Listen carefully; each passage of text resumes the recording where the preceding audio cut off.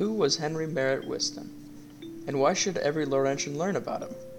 Wriston was a lot of things: a professor, an author, a college president, and a family man. But he was also a man of contradictions whose incredible work ethic had a lasting impact on Lawrence University. Hello, I'm Charlie Phillips, a sophomore at Lawrence, and I'd like to welcome you to my podcast on Henry Merritt Wriston.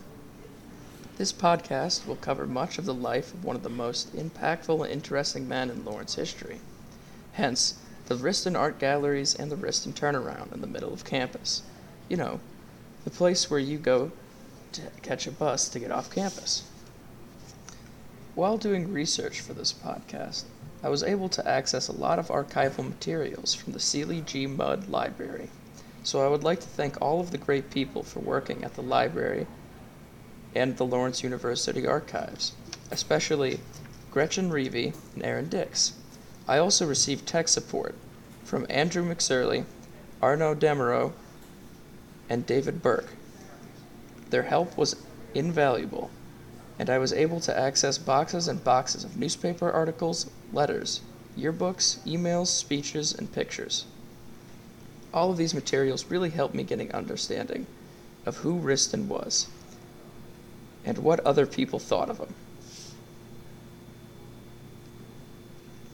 Wriston was born on the 4th of July, 1989, in Rame, Wyoming. He didn't stay in the West, however. He grew up in New England. There, his father, not unlike many Lawrence presidents, was a Methodist minister. This gave him a Methodist background that at the time was a tradition at Lawrence. Funny enough, however, Wriston was the first Lawrence president who didn't end up to be a Methodist minister himself. Later he attended Wesleyan University, where he received his bachelor's arts degree, and eventually his master's arts degree. At school, he was generally described as a hard-working, intelligent, stubborn, and meticulous. Wriston had a demand for perfection and an intolerance for fuzzy thinking. In 1922, Wriston received a PhD in History and International Affairs from Harvard University. Wriston started his presidency at Lawrence in 1924. He was the 8th president following Samuel Plants. Wriston's years as president were some of the most influential years of Lawrence. Perhaps most importantly, Wriston was responsible for Lawrence heading down the liberal arts path. Marshall B. Herbert writes in a tribute to Henry Merritt Wriston that Wriston said on the matter that his goal with the school was to concentrate our resources and efforts through a relatively small curriculum made up of subjects which are recognized as essential. Wriston was indeed very focused on making sure the students of Lawrence were well versed in many different fields. While Wriston was a president at Lawrence, Alexander Gymnasium was built. There aren't many people today who haven't been a part of the Lawrence community who don't know this building or know why it's been used. Alex Gym is one of the major locations for athletes on campus, as it hosts practices for most of the teams at Lawrence, and it has lifting sessions for all the teams. As a swimmer of Lawrence, I can't tell you how many times I've been to this building. And since I've done this research on Wriston, I think about him a little bit when I'm there.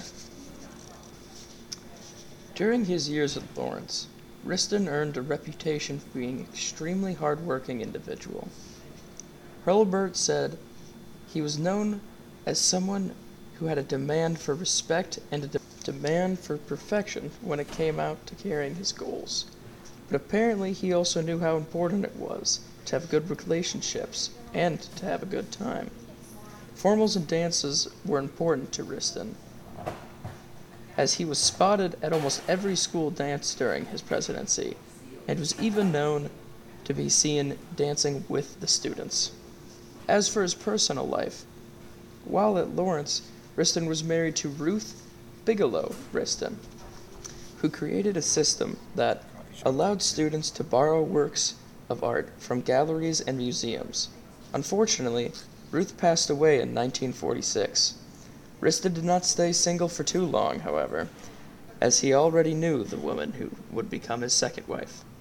Margaret Woodworth as she was previously the Dean of Women at Lawrence.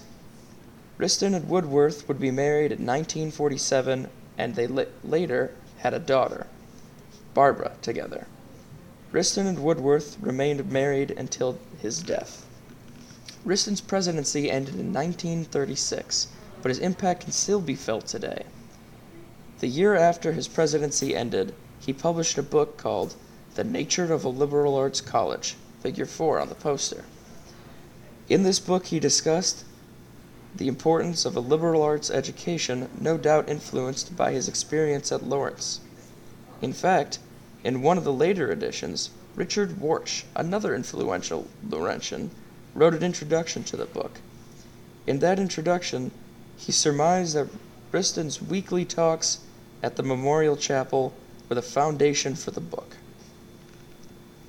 I hope you enjoyed this podcast on Henry Wriston, and I hope that it has helped you see a bit more about how Wriston was seen by many as an intelligent, dedicated, and stern man who played an important role in making Lawrence the way it is today.